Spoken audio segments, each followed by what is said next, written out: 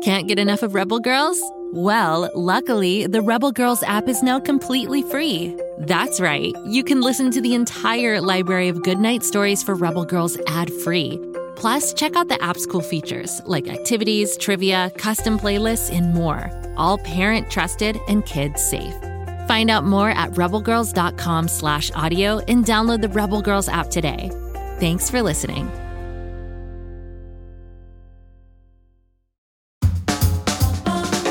This is Goodnight Stories for Rebel Girls.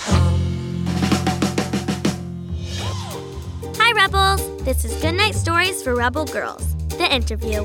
I'm your host, Taya Diggs, and today we're talking to Neri Oxman, who read us the story of architect Zaha Hadid.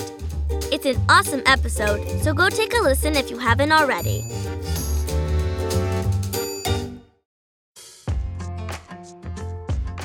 Neri, can you please introduce yourself?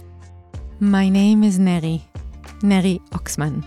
I am an architect, inventor, and a professor at MIT, where I had a research group focused on the building materials of the future and the technologies to create them. Our main inspiration in the group is the natural world, and our motivation is to create materials, structures, systems, and buildings that emulate and even collaborate with the natural and the biological world. Examples include structures that have been three-dimensionally printed by glass that act as giant optical lenses, a building facade that is infused with biological pigments offering protection from sunlight, a wearable device designed to convert sunlight into biofuel, a little bit like a wearable plant, and a 5-meter tall tower made from the most abundant biopolymers on our planet, which were sourced from shrimp shells, from apple skins, and from fallen leaves. Where does your passion for architecture and design come from? Is it something that you were interested in as a kid? I was fortunate to live and to breathe architecture throughout my life from the time I was a very, very young child. Both of my parents practiced and taught architecture, and my grandfather was an important civil engineer in Haifa, Israel, where I was born and raised. One thing that stands out about Zaha's story is how often she was the only woman in the room. Is this something you've experienced in the architecture world? Indeed, I have experienced the gender divide myself. And unfortunately, it is still apparent across the board and in many other fields, including physics, music, the tech startup world, even in the White House. Most of human history is patriarchal, male-dominant. But things are improving as more women enter the workforce, making significant contributions to society and to the environment. Zaha Hadid seemed to build impossible buildings. Can you talk about one of the greatest challenges you've faced in a project? Oh, we have suffered and rejoiced in so many exciting challenges. Last year, my team and I had a show at the Museum of Modern Art in New York City, where we installed a large pavilion, a large structure made of silk.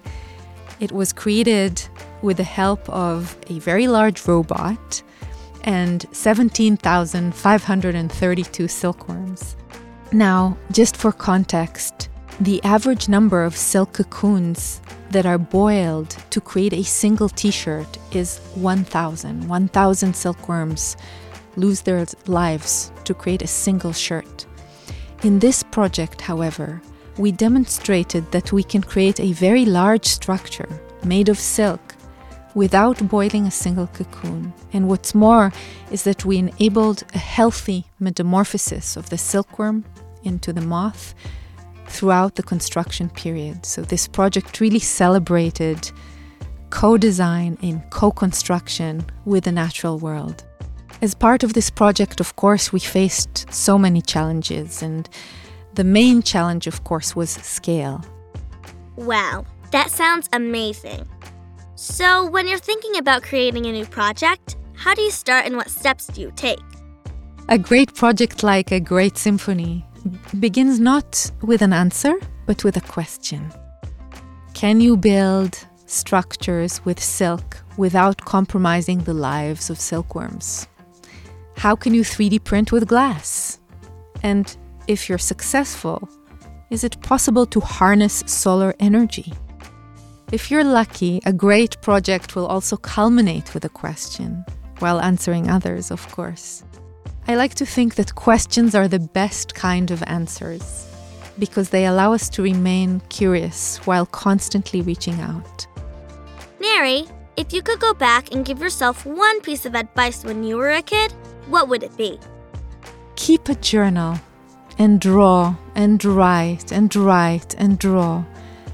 Allow yourself to be reflective and to learn as you observe the natural world.